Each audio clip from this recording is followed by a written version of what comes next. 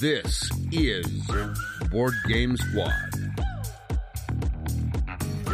the show exclusively dedicated to the world of board gaming.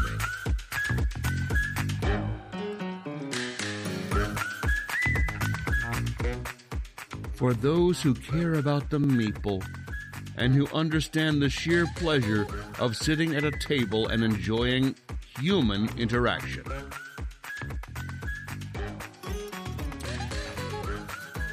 Dude, it's your turn.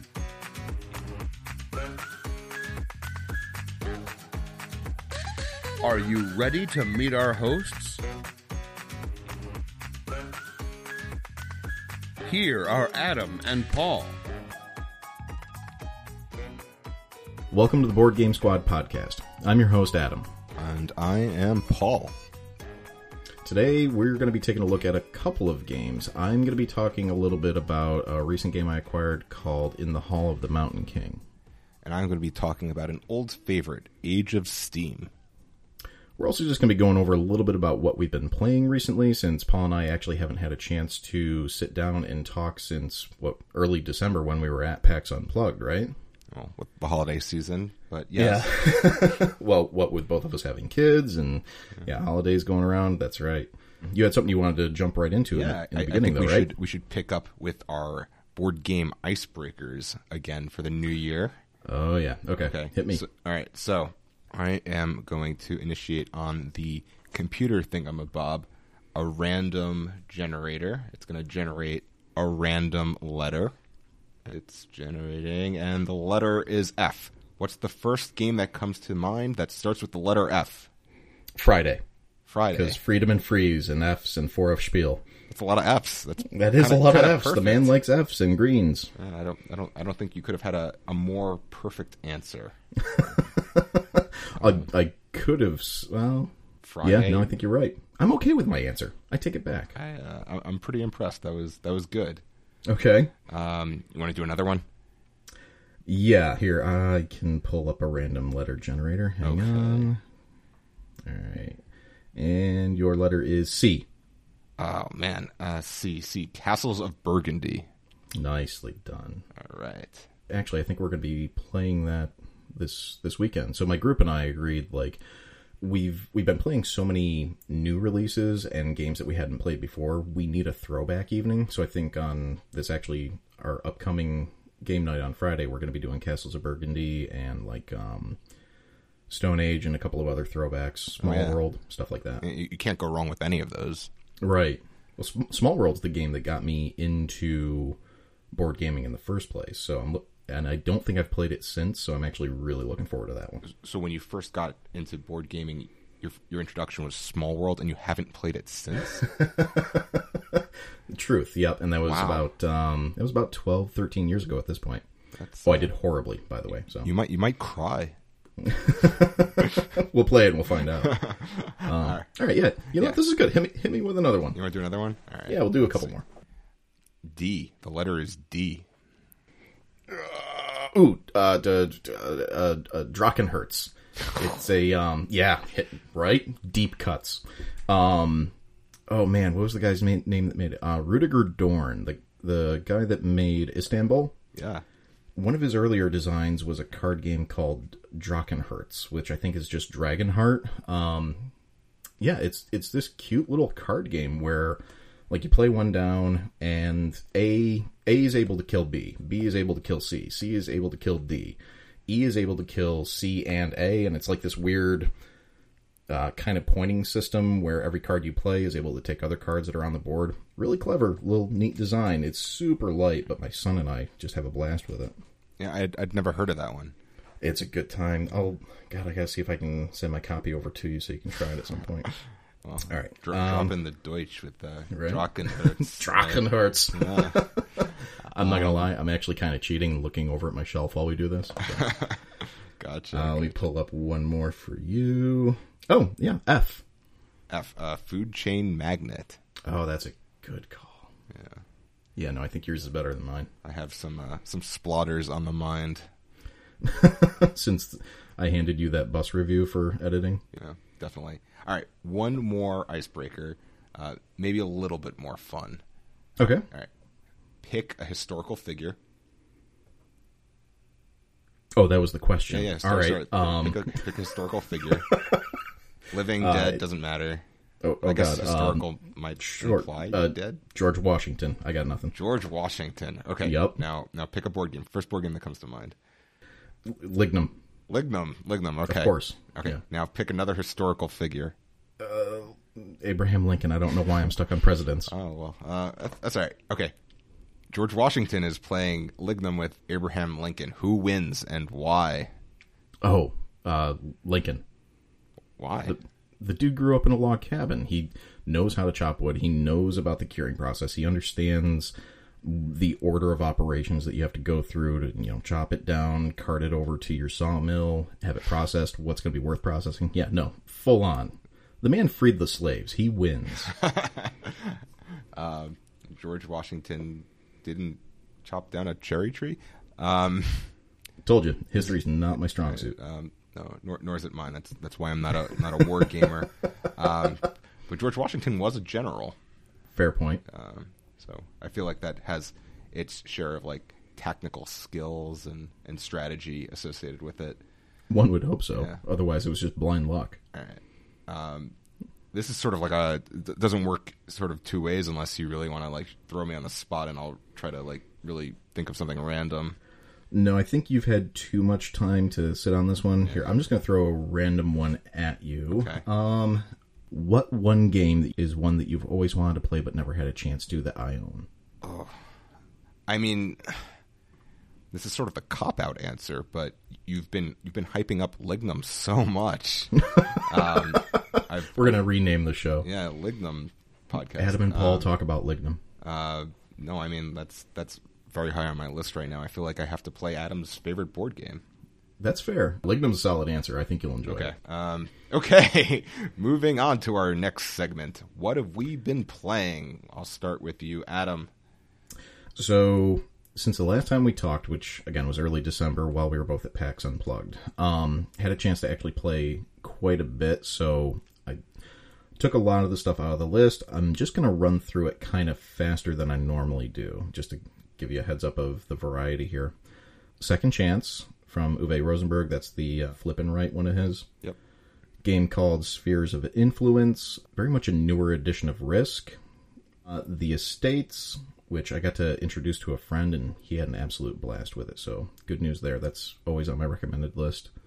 Card game called Mandala. That one just came out from Lookout Spiel. A lot of fun little card game, 2-player only. Fugitive from Tim Fowers. I've also been playing In the Hall of the Mountain King, which I'm going to be talking about at length here a little bit later, so expect a lot on that. A lot to say there. A game called It's a Wonderful World. This is a I've been newer curious release. about this one. Yeah. No, it's actually... It might be my new kind of go-to introduction game for people. It very much has the feel of like it's a drafting game, so think Seven Wonders already out of the gate, Sushi Go, all those kind of games. Lighter rule set, and really some interesting decisions that you have to make, and planning and timing that you have to very much anticipate. And it was way better than I thought it was going to be, having just kind of heard the rules and talked about it a little bit before playing. So, yeah, if you get a chance, definitely check it out. I'm intrigued. We also played The Climbers, and I had a chance to finally play Bus a few times. New party-stylish game called Wavelength that I got from Kickstarter. We got to talk about this game at some point. That's was it Wolfgang Warsch or yeah, same guy that did like The Mind and Quacks at Quedlinburg. You know, the guy that came out of nowhere, put out 40 games and not a single bad one. Yeah, that's dude. Pretty accurate. I'm fairly certain Wolfgang is a time traveler, and he just stole all these designs, came back to 2017, and said, "Hey, I'm just going to put out 3 of these a year." I can't remember if it was the Spiel des Jahres like last year or the year before, where it was like Wolfgang Warsch versus Wolfgang Warsch versus. Anything else, Adam? One last one. Game called King's Dilemma, which, man, I'm falling in love with this one. Tell us a little bit about this. So, if you're familiar with any of like the Reigns games from mobile gaming, it's basically a card comes up and you're presented with a scenario. And it might be something like, oh, the forests to the south have started to burn down and the villagers there are asking for our help. Do we send assistance? And the repercussions might be, well, if we say yes and we send help, then our army will go down and our money will go down, but our morale will go up. Alternatively, if we say no, our morale goes down, but our resources increase, or some arbitrary thing sometimes. But it goes around the table, and it's essentially a negotiation and bidding game. So you have everyone sitting around the table who all have their own personal goals that they're trying to accomplish, and everyone's kind of bartering and negotiating and saying, well, I'll pay you if you vote yes, or I'll pay you if you actually pass this round because I don't want you involved, or, you know, I'll pay you to add 3 extra power into your vote to make yours more valuable. And there's a lot of backstabbing that you can do, and it's really cool choices, really cool decisions, and on top of all that, it's actually a legacy style game. So depending on what you choose, you then go into the box and grab the little envelope that it tells you to grab, open that one up, there's 3 more cards in there. So it's constantly expanding. There's like 6 different storylines that are all kind of intertwined and going on at the same time. Really, really interesting. Fascinating. So you can only play, it's a legacy style game, you can only play it once? Yeah, this is definitely going to be a one and done, which some people are going to, you know, raise their nose at, and we can talk about legacy at some point in time. Frankly, I think we should, because there's a lot to unpack with that topic. Negotiation and bidding, those are 2 mechanics that I very much enjoy, so I'm intrigued. It feels like a game of like Sidereal Confluence, or I'm not going to remember the other one that I was just thinking of. Yeah, Chinatown's actually a really good example, because there's a lot of table talk going around where everyone is trying to not backstab, but advance their own agendas, but you're trying to pay everyone else to advance your agenda, so you can come out on top at the end. Like it's really cool. I'm curious. It's it's a good time. But yeah, that's I know I had a lot on there, but that's what I've been playing for, you know, the last month, let's call it. What about you? Yeah. So I've actually not played a whole lot. It's been a busy time for me and my family, but you know, I've definitely snuck in some plays. So I'm going to be covering Age of Steam in a bit, but that's definitely one that's gotten a lot of play. Other than that, we've brought back Azul. So, oh, I love that. Yeah, so Azul is a light family weight game. It won the Spiel des Jahres. Basic concept is you're drafting tiles from a center area and placing them in a display in order to score points, if those tiles are either connected horizontally or vertically. And that doesn't sound too exciting, but it's actually pretty good, and there's a good amount of competition, because if you are forced to draft a tile that you're not able to place, there's negative points distributed to the players. So that makes for a good amount of actually, like, I don't want to say like take that, but definitely like screwing over your opponent. So that's probably the best part of Azul. Yeah, I think that's my favorite drafting game, because there's like the 7 to 9 different like coasters out on the table, and on each coaster is 4 of those little squares that you're grabbing. Right, the tiles, yeah. Exactly, yep. And so when you decide, well, I'm gonna pull from coaster number 4 because that has 2 yellows on it, and I really want those yellows. You grab those 2 yellows, you get to put those on your board. But everything else that was on that coaster goes into that middle bin, and that bin becomes a catch-all, and it gets more and more enticing as the game goes on. But the first person to pull out of there gets that first player marker, but with first player marker comes negative points. Right. And it's such a cool mechanism. It's a good game. Of the lightweight games that I play, it's a good one. I've been playing a little bit of, actually I've only played it once or twice, and one of them was the introduction game, the Funkoverse strategy game. So the Funkoverse strategy game is put out by the Funko Pop guys. They purchased Prospero Hall. and made a strategy game. It's a little sort of simple skirmish style board game. They incorporate the various IPs that Funko Pop has. For instance, I have the Harry Potter base set and sort of like an add-on set that is the Golden Girls, and everyone's sort of battling it out. There's various scenarios you can take. It is a simple system, but it has a good amount of depth for the serious board gamers. But it's definitely someone who a non-gamer can jump into this game and play. It seems, just like really charming to me. Oh, it's so charming. I saw you walking around with it at PAX, and I'm like, oh, I just want to open it.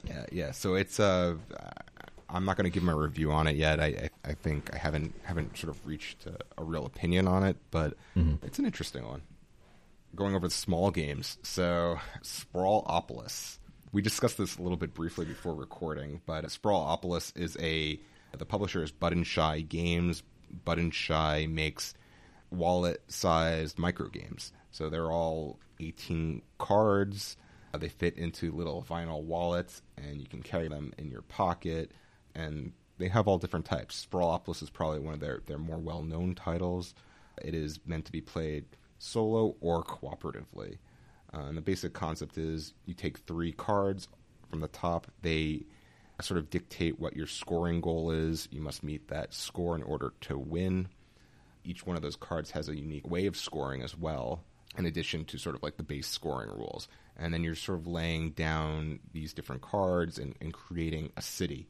And you lose points based on how many roads you create. So you don't want too many different roads, and your largest sort of area for each different type of building, and on top of sort of the unique scoring conditions. It's pretty thinky for what it is, and I like at least the portability of it. I was more gung-ho about it when I first received it. I think I like it. I don't know that I love it. You're not sure. Yeah. You and I had talked about it briefly at PAX, and you convinced me to pick up a copy while I was there, which I was happy to do. No. It was a good thing. Well, the way you were talking about it, you had mentioned, I'm going to put you on the spot a little bit here, test your memory.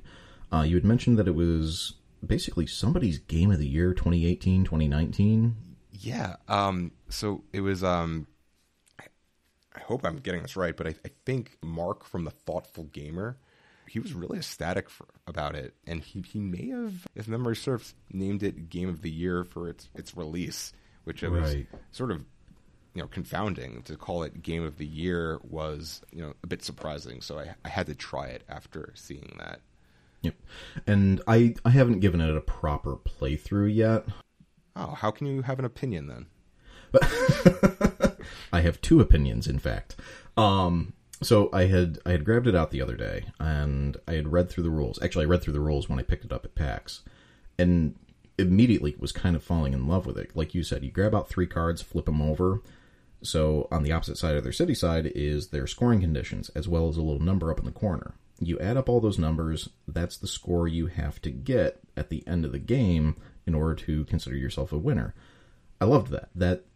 Everything about the game was just very clever. Everything seemed just spot on. Like, yeah, this is just good use of every bit of real estate and every idea you could put on 18 cards with no bits, no components, nothing else.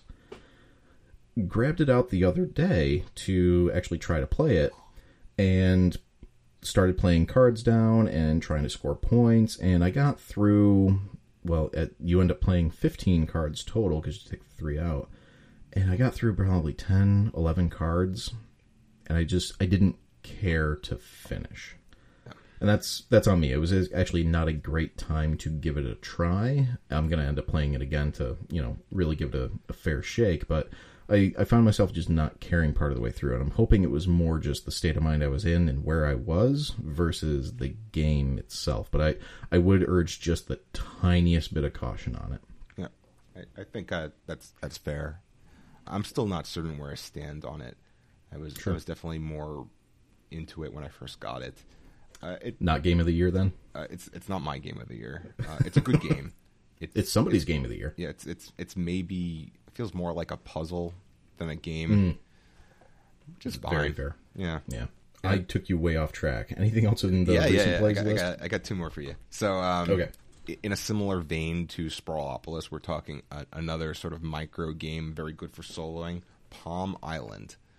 Ooh, yeah. Okay. Yeah, so Palm Island it's mostly a solo game.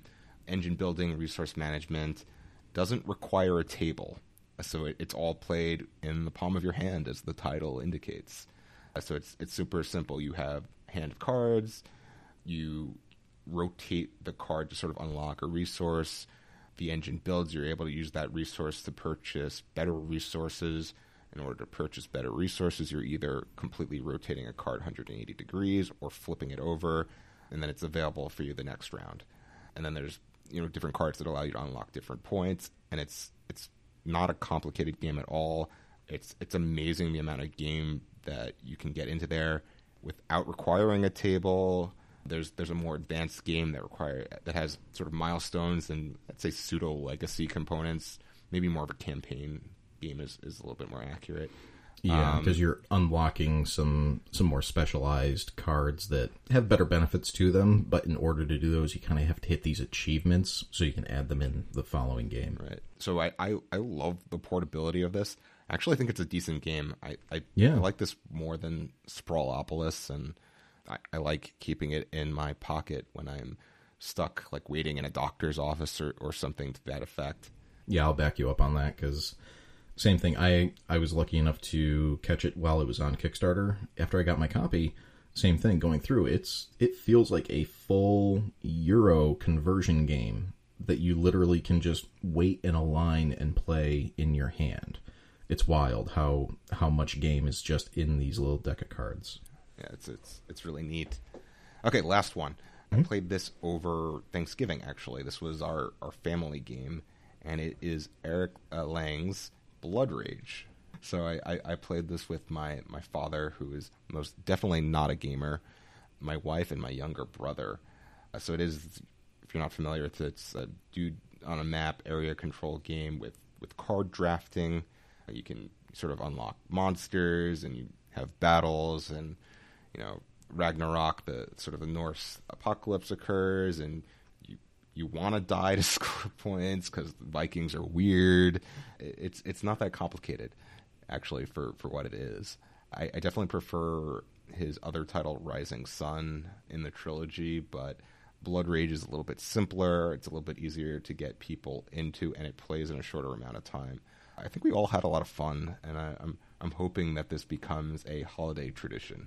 That sounds actually like a great one to start. I wish I could get my family more into gaming. I've tried a couple of times in the past, and it's I've gotten my mother to actually sit down and play a handful of games with us, but that's about as far as that's gotten. So yeah, I'm definitely twisting people's arms to sit down and play, and they're nice to me. Let's put it that way. They humor you? Yeah, I think they humor me. I'm trying to remember if I actually played Blood Rage or not. Yeah, I like the dudes on the map games. Like someone who plays mostly Euros. That's sort of a different genre that does appeal to me. So I've got a couple things to mention for the news. I don't know how actual newsworthy they were, but when I heard about it, I got super excited. So, first one, I know you don't care, but the long-awaited expansion for the game Targi is coming out in 2020. It's confirmed. Thames and Cosmos announced it on their Facebook page. The English version is coming out in 2020. We did it, Reddit. We did it. I did have this on my list because it's worth mentioning. Adam loves this game. Oh my god, I do. I despise it. No, you're so wrong. I don't know. Most of the board gaming community seems to disagree with me. It's well regarded as one of the best 2-player games out there. And this expansion has it's been available in Europe for a while and in German, but not in English and certainly not in the US. And people are very excited for this. And a lot of people on BGG grabbed the German version of it, and they did paste-ups for it, and they said it was, it's still great. You still want to get it. You still want to buy it and do the paste-ups and put all the work in. And I don't know what it is, but I need to change my mind on this, because doing like at-home print and plays, I've seen some of the editions that people come out with, and they're just beautiful. They look better than retail a lot of times. I don't know. I've recently acquired some print and play equipment. I got a laminator and I got a corner punch, so I'm getting ready to print some games maybe. Laminator is a good purchase. We've used, well, my wife has one at work, and we've borrowed it a handful of times. So yes. Next on the list, though, I'm sure you caught this one. A lot of BGG has been talking about it, obviously. Rococo Deluxe Edition coming out from Eagle Gryphon Games this year. They're not even going to Kickstarter with it this time. It's just, they're going straight to retail. And they're doing a pre-order system, like not like P500. I think it's just like a straight pre-order. Yeah, they've already committed to actually publishing it. There's no if we get so many people to agree, and of course it's Eagle Gryphon Games, so in tow is Ian O'Toole doing the art for it. Mm-hmm. Which I'm curious to see Rococo redone by Ian O'Toole. I think it's going to be interesting. Part of me still wants like the original edition because I guess I'm a purist that way. Yeah, we like the beige. I do like the beige. You're not wrong. No, so Rococo's been out of print for a while. It's a highly regarded Euro game. I think there are a lot of people very excited about it.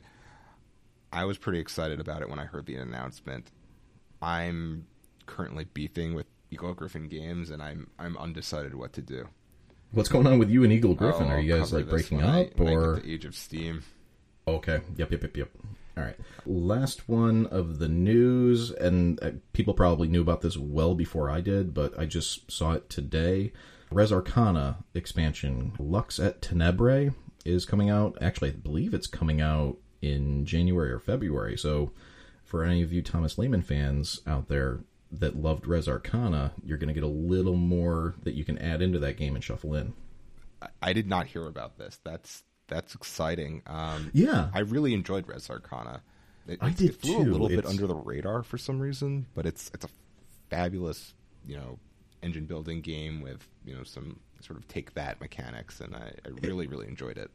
It's fascinating because you basically end up drafting a deck of 8 cards, and throughout the game, most of them you're going to throw away for resources. So you only end up playing, initially anyway, 2, maybe 3, and then you build this engine in, true Thomas Lehman fashion, and it compounds, and it's fascinating to watch. I'm not surprised they released an expansion, but that's nice to see. I was thrilled when I actually literally just saw it this morning as I was combing through a couple of things. I'm like, I had no idea that was coming out, so I threw it on the list. Again, not terribly newsworthy, but things I was excited about. All right, we got more news for you, though. There's more news. Oh, boy. Capstone Games announces Ride the Rails, the second game in the Iron Rail series. I'm so stupid, I forgot this. Oh, you're not. We're big fans of Capstone Games. I think Adam and I both pretty much like everything they put out. Mostly. There is Ride the Rails it's a re-implementation of an old Winsome game, Rail USA. It's going on to their Iron Rail series, so it's accompanying Irish Gauge. I'm in for some more train games.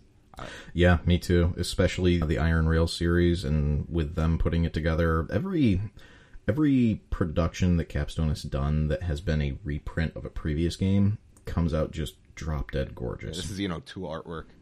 Yep, because this is same as the Irish O'Toole Gauge show. Again, we just need to rename the show to, sorry for the bad pronunciation, we're going to talk about Ian O'Toole and companies that we have a beef with. It's a little long, but people are going to get the picture when they listen. Yeah, no. So I'm excited for that. My understanding is that its predecessor, Rail USA, is actually even lighter than Paris Connection. So I'm still intrigued. And some sour news. This is breaking this morning. Apparently, Fantasy Flight Games and Fantasy Flight Interactive has laid off a huge amount of their workforce. Seems like most of their RPG department has been laid off. The Fantasy Flight Interactive team is being removed. That is no longer an operating part of Fantasy Flight Games. And numerous other employees are being let go in a reorganization. So a little surprised to see this. They were purchased by Asmodee. I don't know what the deal is, but if you work in board gaming, I'm sure there's some very, very talented people there that are in need of jobs.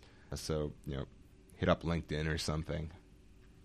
I hadn't heard about this. That sucks. That's terrible. Yeah. They were doing so well. I'm a little shocked to see it, but that's what happens with these corporate reorganizations. I wonder if they're just kind of keeping like the LCG teams, and they're probably going to double down on what's really selling. Right. Which, God, that's a shame. Like, I'm not a giant fan of Fantasy Flight games typically, but some of the stuff they put out, everything they put out is well produced. I'm going to give them credit where it's definitely due. I was a fan of a couple of their titles. So, like, Legacy of Dragonholt was fascinating, and there was nothing else out on the market like that. Like, Fantasy Flight was really good about finding those little gems here and there too. Yeah, I mean, a lot of respect for Fantasy Flight games, if nothing else. That's the negative news. Everything else is super positive. Okay. All right. Matago Games announces Kemet Blood and Sand. It's a version of Kemet with new art, better miniatures, upgraded gameplay. This is a very popular Dudes on a Map game. And they had just announced a sort of an update to the regular Kemet rules that were supposed to streamline things and make it flow a little bit better. So this is really interesting. This is a re-implementation of Kemet due out this year. So is this, because I know they just put out another expansion, I think it was Tau Ceti or something like that. Is this reworking the rules and including everything from expansions? Is this a standalone game? It is a standalone game. It's unclear how closely related it will be to the original Kemet, if previous expansions will be able to be integrated. We just don't know. God, I haven't played that one in forever. It's a game that I've been wanting to get, so I'll probably wait now and get the new one. That's not a bad way to go, because from what I recall, there were a couple of clunky rules in it that people had problems with, but... Well, they were updating the rules. It's still a fan favorite, yeah. So like the rules update was supposed to solve some of that, so it's a really interesting decision, if nothing else. All right. Anyway, moving on. 2 more things. Elizabeth Hargrave's third board game, second big box game.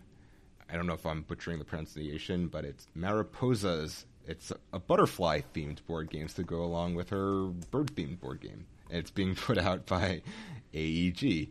The mechanics that the description notes are movement points and set collection. So, Wingspan, obviously a very popular game put out by Stonemaier Games, selling like hotcakes. I'm very curious to see what this brings. It looks really pretty. I just pulled it up on BGG. It's butterflies, quick. Adam. Yeah, I mean, what's not to like there?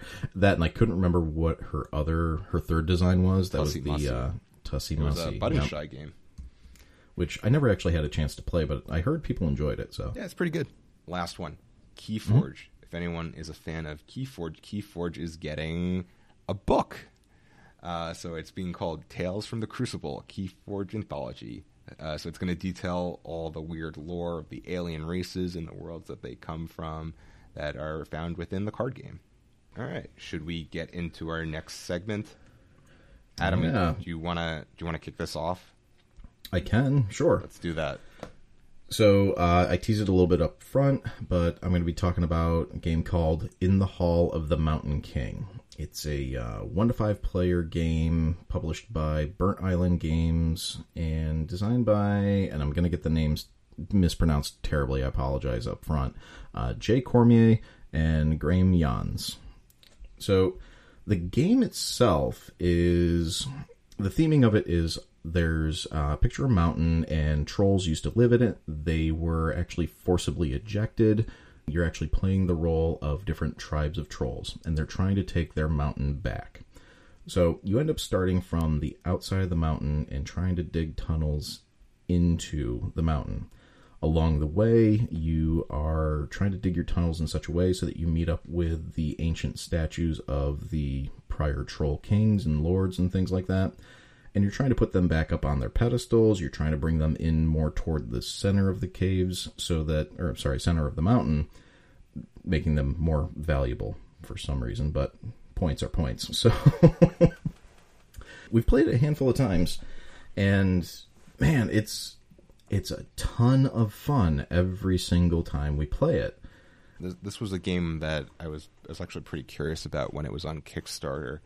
Burnt Island Games also put out Endeavor Age of Sail, so there's a they have a good pedigree of games. I think that's maybe their only other title, or maybe they have one more. It looked pretty cool. The mechanics seemed interesting.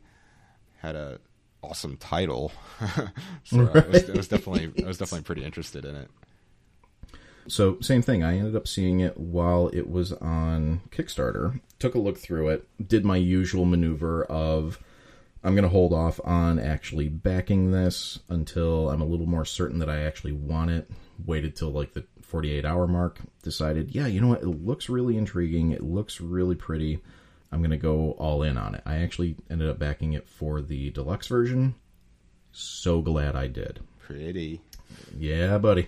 So, kind of going through it a little bit, talk about the rule book, because whenever you play a new game, that's where you're going to start. So, the rule book itself is really well written. Everything's very clear. It's laid out really well. Very readable. It does a really good job of actually just teaching the game, which not enough rule books get credit, so I'm trying to make sure I do that whenever I can. It is a little bit draconian with the language. It sticks very specifically with the verbiage that it has for, all the components and all the areas on the board. So if somebody does get a hold of this and they want to learn it, probably best to hand the rulebook off to your best teacher in your group. I think that's going to kind of give you guys the best experience on it. The book does make the game seem a little more rule heavy than it really is, though. It's actually very much a mid-weight game, but the rulebook will make you think otherwise. Just don't be intimidated by it. So I'm going to be talking about the deluxe version, like I said, because it's the one I have in front of me. For the board itself, a lot of really nice art on it, very clear. There's no second guessing, like, well, what is this icon? Is there a difference between this space and this space? Everything just makes sense.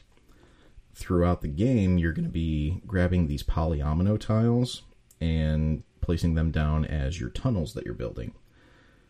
As you cover anything on the board with those polyomino tiles, you're going to gain those as resources, unless it's a statue, in which case, basically, you just end up having access to that statue. And you're going to have certain resources later on that'll let you move those into different caverns or even onto pedestals, which will basically double their score, which is awesome. Let me ask you about the polyominoes in this game. Yeah, I'm a little polyomino shy. Are we talking a Feast for Odin type polyominoes where, yeah, you sort of have to move things around, but it's not that challenging, like you'll figure it out? Or is it like you need super good spatial awareness? So it's going to be a little bit of both. So they're a little bit bigger than the Feast for Odin ones. Think about like the size polyominoes that came with like Patchwork. And then there's a couple of different strategies you can go into this game with. When you're laying your tunnels, you can do it in such a way that it leads from your entrance, which is toward the outside of the mountain, directly toward the center. And the purpose behind that would be to move as many statues as you can from the outside toward the center, because that's where they're going to be most valuable. The other strategy you can go with, though, is instead of building a line with all those polyominoes, just kind of one next to the next to the next, you can do that kind of Tetris puzzle that everyone likes to do with polyominoes and group them together in large chunks. If you can do that, there's these other tiles called Great Halls, where if you've built like a solid 3x4 rectangle with no gaps in it, then you can just, for free, grab one of those Great Halls, slap it down over that space, and suddenly you've earned yourself, whatever it is, 15, 20 victory points. Really, it's going to come down to how do you actually want to play? Do you want to just kind of lay those wherever so that you can, grab whatever resources or move statues? Or do you actually want to play Tetris, put them all into a big lump, and get the biggest Great Hall you can? It's kind of nice that it's up to the player because there's no wrong answer anymore. I see. The other main mechanism in this game is how you actually generate goods, which is one of the best versions I've seen in a long, long time. Essentially what happens is you start with 4 trolls. And think of them down at like the bottom of a little pyramid. They're cards. And all 4 of them are just lined up down at the bottom of your little play area in front of you. On each one of those are pictures of resources. And anytime they actually generate resources, you put the resource on the picture. As you're going throughout the game, you're spending those resources, so they just come right off the card, go back to the supply. Fantastic. During the game, you can purchase a new troll and place it on top of 2 trolls below it. So you're actually like tiling them up to build a pyramid. Anytime you place a new troll into your pyramid, that troll gains the resources that are on their card, and any other trolls that are below it and fully cascading down to the bottom tier also gain their resources. So if you're starting to picture this, you've got the bottom row that's 4, a secondary row that becomes 3, a tertiary row that becomes 2, and the very top with just the 1 card. But when you place that very top card toward the end of the game, every single troll ends up generating resources. And it's just this very cool escalation in the game where early on you're getting resources more often, but as the game continues, you're getting resources less frequently, but you're getting more of them at a time. And then you're using those resources to get those polyomino tiles and to get other resources that you need for, like, there's so much in this game. Casting spells, setting out pedestals, moving statues. It's intense. That sounds cool. As far as a review of the game goes, I'm having a blast with it. I'm enjoying it so much more than I really thought I would. I figured we would get our copy of it, play it a handful of times, and probably trade it into our local game store and put that money toward another game, but I don't see this leaving my collection anytime soon. I'm going to lobby to play this pretty much every chance I get. It's climbing my ranks right now. That's awesome. I was just looking up the designer too, Jay Cormier or Cormier. I don't know how to say his name, but Cormier. Cormier. I don't speak French. Yeah. Cormier, responsible. Apologies for the pronunciation. Yeah. Many apologies. Titles such as Akrotiri, Belfort, which I also own and love. Junk Art. So, solid designer here. I actually had not looked through his list before, but I am now. Oh, Belfort. Yeah, that was one of his. Yeah. Which, oddly enough, I'm getting the 10th anniversary edition as soon as they actually mail it to me. So, but yeah, In the Hall of the Mountain King, if you get the chance, highly recommend. The only issue we had with it was a little bit of downtime in between turns if someone really wanted to sit there and AP and math out their most optimal thing, but it was rare that anyone wanted to. I'm going to turn it over to you. You were going to fill us in a little bit on Age of Steam. So I've been playing a lot of Age of Steam, and that's because Eagle Gryphon Games recently, or maybe semi-recently, sent Kickstarter backers their copies of the deluxe edition of the game. Now, Age of Steam is sort of an older game put out by Winsome Games, originally published in 2002. There's actually quite a bit of debate about who the designer is. Martin Wallace is often attributed to the game, although maybe I'm butchering this, but he's refuted that, saying something along the lines that John Borer stole the design and published it in its unfinished state. So that's sort of why you have different versions of the game. Like you have a game called not Age of Steam, but Steam and Railways of the World. Steam is given the Martin Wallace design name on the box. Age of Steam is usually absent of that. I know a couple of the boxes came out where no one was attributed as the designer. They just published it as Age of Steam. This is good enough. It actually says this is good enough. No, but so no, I don't. The deluxe edition doesn't have a designer on it, and actually, I think they settled some of the copyright, trademark issues in the process of the Kickstarter, and there's no name on it. But anyway, that was a little bit of a digression, and but there's some crazy history behind the game. Getting a little bit more into it. People often refer to Age of Steam as more of a system than a game itself. why is that? Because there's more than 100 different maps released for Age of Steam. Each one of those maps is its own sort of self-contained game with some similarly related rules. There's its own strategies based on the layout of those maps, as well as they usually have a variation of the base rule set. So they really play very differently from one another, and each one is sort of its own version of Age of Steam, almost like an expansion or reimplementation of the game. There's if you're looking to get into this huge wide world of Age of Steam, it's a cube rail style train game. The main mechanics are pick up and deliver and auctions. So every round you're going to bid on turn order. And then based on turn order, you're able to select which special power you get in the game. Those special powers sort of break the main rules in some way. Like they allow you to lay an extra track or allow you to increase your movements in the game. Various different things. Then you sort of optionally take on debt. And by optionally, it's a Martin Wallace game. Pretty much have to. You're taking on a lot of debt. In order to do anything in the game, you're constantly taking on debt. And it's really hard. You don't pay it back. Your debt grows and grows and grows. There's no way to pay it back. You're just sort of accumulating debt until you're finally making enough money that the debt doesn't matter anymore. That does sound like a Martin Wallace. It's a Martin Wallace game. So other than that, you're building track, and then the pick up and deliver element is there's various cubes on the map, and you have to deliver them across those track that you've built to a like-colored city.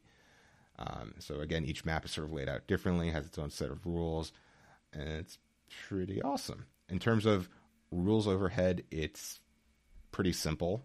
It's not a complicated rule set, but the strategic depth is enormous. There's tons of player interaction. It's definitely a favorite game of mine. Yeah, I'm kind of bummed. I've never actually had a chance to play it, and I know this is so up my alley, but it's also one of those paths that I'm afraid to go down because I'll end up being that person that gets every single map and it's fine. Well, most of them are out of print or print and plays, or obscenely expensive because they're very old. So it sort of will stop you from doing it based on that. But so I've been playing it a lot more lately, and that's because Eagle Gryphon Games delivered the deluxe edition. And again, Ian O'Toole artwork. It's the Ian O'Toole show. I forgot about very, that. very pretty. So do you like Ian O'Toole? He's kind of alright. He's alright. Yeah, it's fine. We sound like fanboys at a certain point. He does great work, and I like his work. I can't believe how often he actually comes up on the show. Yeah, it's not just the the quality of his art, but he tends to associate himself with projects that I think align very well with my game tastes. Yep. And I think that's because he plays games himself, and these are the games he likes, and he has glued himself to Vital Lacerda and all these other games that I really enjoy. So and I brought you off track again. No, that's all good. So the deluxe edition was actually it was very pretty, looks very nice on the table, but there was ridden with printing errors, which was disconcerting to say the least. We're talking about a deluxe edition, right? This is sort of like the ultimate edition of Age of Steam. It's the deluxe edition, and it just is it's full of printing errors, and it's probably the most messed up game I've ever received in terms of printing errors. Oh no, I didn't realize that. Yeah, and I mentioned sort of I might have some beef with Eagle Gryphon Games that's making me rethink Rococo and maybe the reprinting of Kanban, but I don't know how to feel about this moving forward. They're just to go over it. So the deluxe edition came with several maps. I think it was like 3 maps, and then with the stretch goals, it was maybe like 5 double-sided maps. So a lot of maps. On the Western U.S. map, there is in Age of Steam. Sometimes there are pre-printed cities on the map. Other times you have to actually add a city to the map. But on the Western U.S. map, there is a hex that's printed on the map. Denver, that should be a different color than what was printed on it. Which, as you can imagine, when you're delivering cubes of a certain color to a certain color, that definitely impacts the game quite a bit. More minor things, several of the maps had spelling discrepancies. On the German map, you had sort of mixed spellings. It would go from like the German spelling to the more Americanized spelling, which is it's minor. It doesn't affect the gameplay, but again, we're talking about a deluxe edition. Consistency. Yeah, and it's kind of just like annoying to see. It came with sort of miniature poker chips. The poker chips have values printed on them. They've been rubbing off in your hands like M&Ms. It's kind of upsetting. And then there's another rule in Age of Steam: income reduction.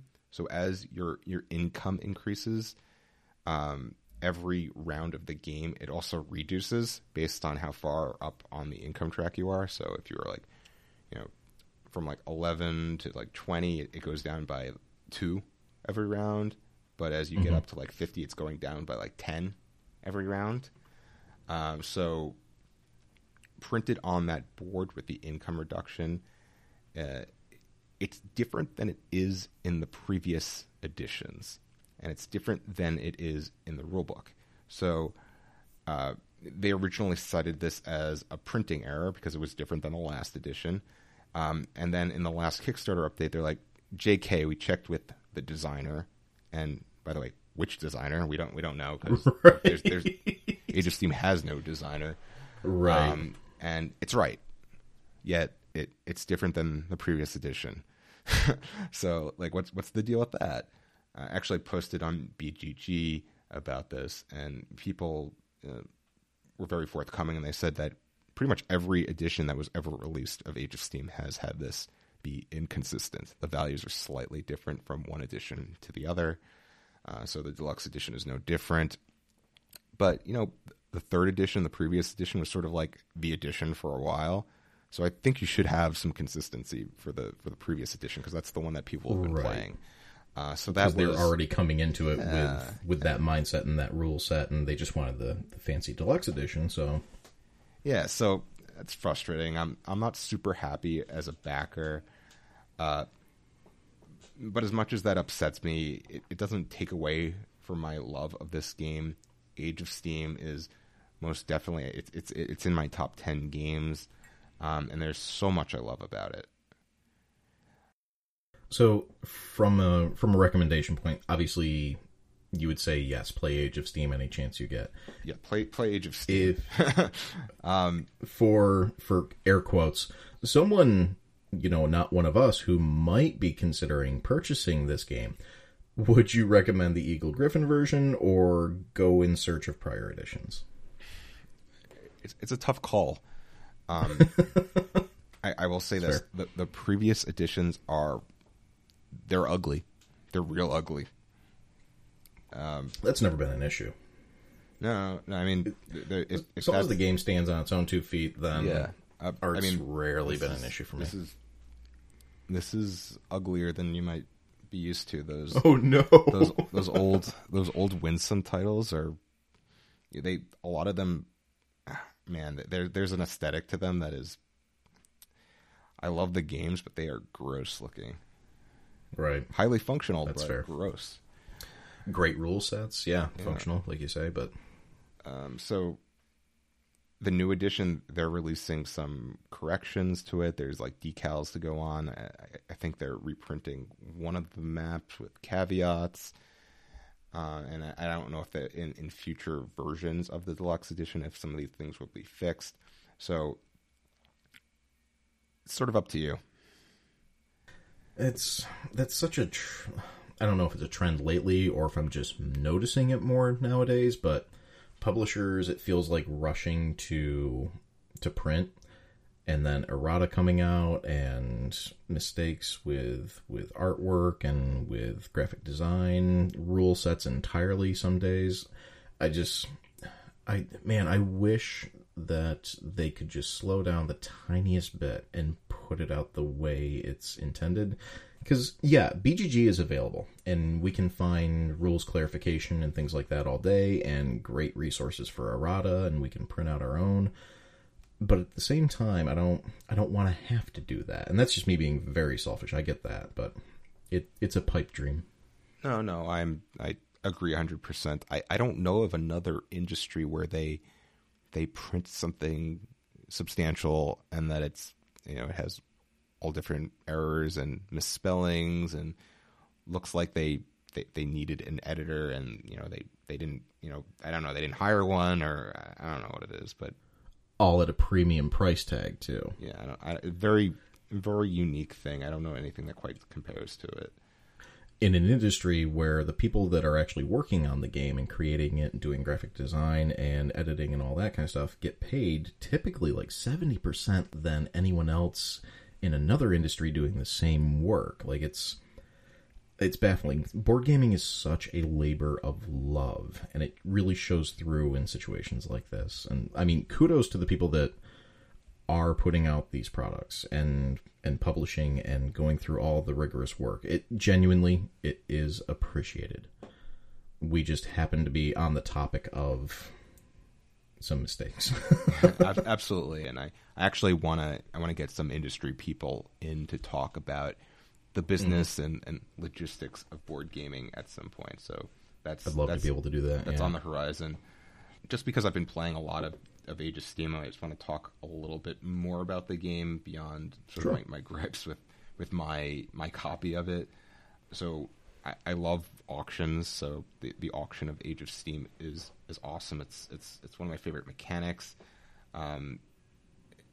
Anything with an auction is immediately better because this is such a pure mechanic. Like, people know auctions. It goes back to, I don't know, like ancient Greece. It's intuitive. It's a competitive. Well, it's intrinsic with childhood too. Even like sitting at the cafeteria lunch table, like, well, I'll give you, this out of my lunch bag for your Twinkie, and the next kid says, "Oh, I'll double down. I'll give you this and this for the Twinkie," and immediately, like, it just becomes that mechanism, and we live with that. It's very basal to humans. Yeah, so I love anything with auctions, and Age of Steam has that auction, but it's part of a bigger game. So you're bidding on player order. Player order matters a lot. It's very easy to screw over your opponent, take a cube that they wanted, cut off a path that they needed when you're building routes, stealing a power they were hoping for. So it is a conflict-heavy game. And then I mentioned sort of the income reduction. That's, I think, super interesting. You can use that to mess with your opponents. So your income goes up whenever you deliver along a route. And sometimes you can go over, say, your opponent's routes to make a delivery, and if you do, their income goes up. So you can sort of systematically go over your opponent's route and then force them to go into a higher income reduction threshold, and then they lose more points than they earned that round, and it's super frustrating. Oh, man. Yeah, so definitely a lot of conflict. The route building, the cube delivery, the economy, it's a super crunchy game. Definitely a lot of things to be considering. Almost want to take out a calculator sometimes, although it's not that bad. And that's especially the case towards the end of the game. In terms of the maps that I've been playing, sort of like the base map is called the Rust Belt map. Haven't had the opportunity to pull that out. That's really designed for 4 to 5 players. What I've been playing is the Barbados map, which is a solo map actually, and I'd never played this before, and I was surprised. It's a satisfying solo game. It's definitely more of like a puzzle. You're trying to optimize your points and score as much as possible and beat that score, and it works. Obviously, there's no auction or player interaction, but it's a satisfactory puzzle. I wouldn't have expected to hear it was just as good solo. I don't know if it's just as good, but it's definitely not bad. Fair. And I've been enjoying well, it. And I've tried to play games solo a handful of times. There's a couple more on my list that I still want to try, but I have yet to find a game I genuinely enjoy solo that wasn't designed as a solo game. I'll put that little caveat on it. There's a good number that I enjoy. I've sort of been forced to play more and more solo games, given the birth of my children and sort of my setup. But for solo games, it's kind of okay. We could talk about solo games maybe in another episode. That would be a good idea. Yeah. You can try to convince me that it's worth my time. I don't know. With Age of Steam, though, how long is a single session? Because I feel like it's such a big game. Like it might run 2 hours. Am I way off on this? Yeah, I mean, I feel like it's. It depends who you're playing with, how many players you're playing with, which map you're playing with, familiarity. Those solo maps are running super quick. I feel like they're like at an hour or less. It sort of depends. On the opposite side of the Barbados map in the deluxe edition is the St. Lucia map, which is the 2-player optimized map, and it's a quirky map. Definitely not standard. So in St. Lucia, so there's sort of all the cubes are already laid out on the map, which is not true of base Age of Steam. They sort of come out later on, and there's no cities on the board to start, and you have to put the cities down. And it's just sort of this game that's designed for a push and pull between all the players. And I don't know that it's my favorite map, but it's enjoyable as a 2-player game, which is I feel like Cube Rail games are not playable at 2 players. Like, you can't play Irish Gauge at 2 players, right? Oh, people have tried. There's forums on BGG for 2-player rules for it. I wouldn't. I can pass on that. But I don't this makes getting it work. The best experience out of that. Right. This makes it work as a 2-player game. Actually, these both the St. Lucia and Barbados map were designed by I don't know. I'm probably messing up his name again. Ted Auspach. So he's the guy who designed Castles of the Mad King Ludwig, Suburbia, okay. One Night Ultimate Werewolf. He founded Bezier Games. He started his career making Age of Steam maps, so that's a piece of board game trivia. The other map I had the opportunity to play was the Germany map. So Germany is optimized for 4 to 6 players, and I took on playing a 6-player game with all people that had never played the game before, and it was brutal. The way the map works is there's these sort of static hubs around the edge of the map. It's really expensive to build track near them, and those hubs only receive cubes. They can't deliver cubes. So it's an interesting experience. I probably would not play it with people that were not familiar with the game before, and although the consensus is that it plays well at 6, I'd probably want a lower player count. Unless you're like starting early in the day and you just want to do that marathon, then maybe I'll play an 18xx games if that's the case. So, yeah, in summary, if you like train games, if you like punishing economic games with route building, a very expandable game, then I definitely recommend checking out Age of Steam. Up to you if you get the deluxe edition or not.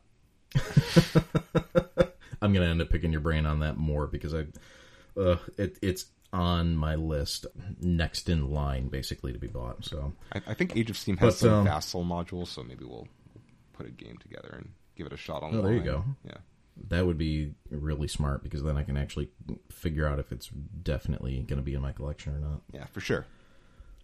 But yeah, I think we're going to close it off there. We've gone past the time that we typically like to stay within, so we're going to close it off here, friends. That being said, go head over to our website, BoardGameSquad.com. Paul just put up a review of Anachrony, which is phenomenal. My first ever written review of a board game. My first ever piece of writing in like the last 20 years. That's going to be up on the website in the next few days, so keep an eye out for that. Paul, anything you want to plug? No, that's all we have for today. Just remember to subscribe on iTunes, Spotify, whatever podcast platform that you use. Head over to BoardGameSquad.com/podcast. And thank you so much for listening. Tell your friends, and of course, we hope one day we all get free shipping. All right. Thanks for playing. Please subscribe so you don't miss the next edition of Board Game Squad. It's BoardGameSquad.com/podcast. I said subscribe. I'm waiting. Seriously? On behalf of Adam and Paul, thanks for tuning in. My name is not important. At least to Adam and Paul. Dude, it's your turn.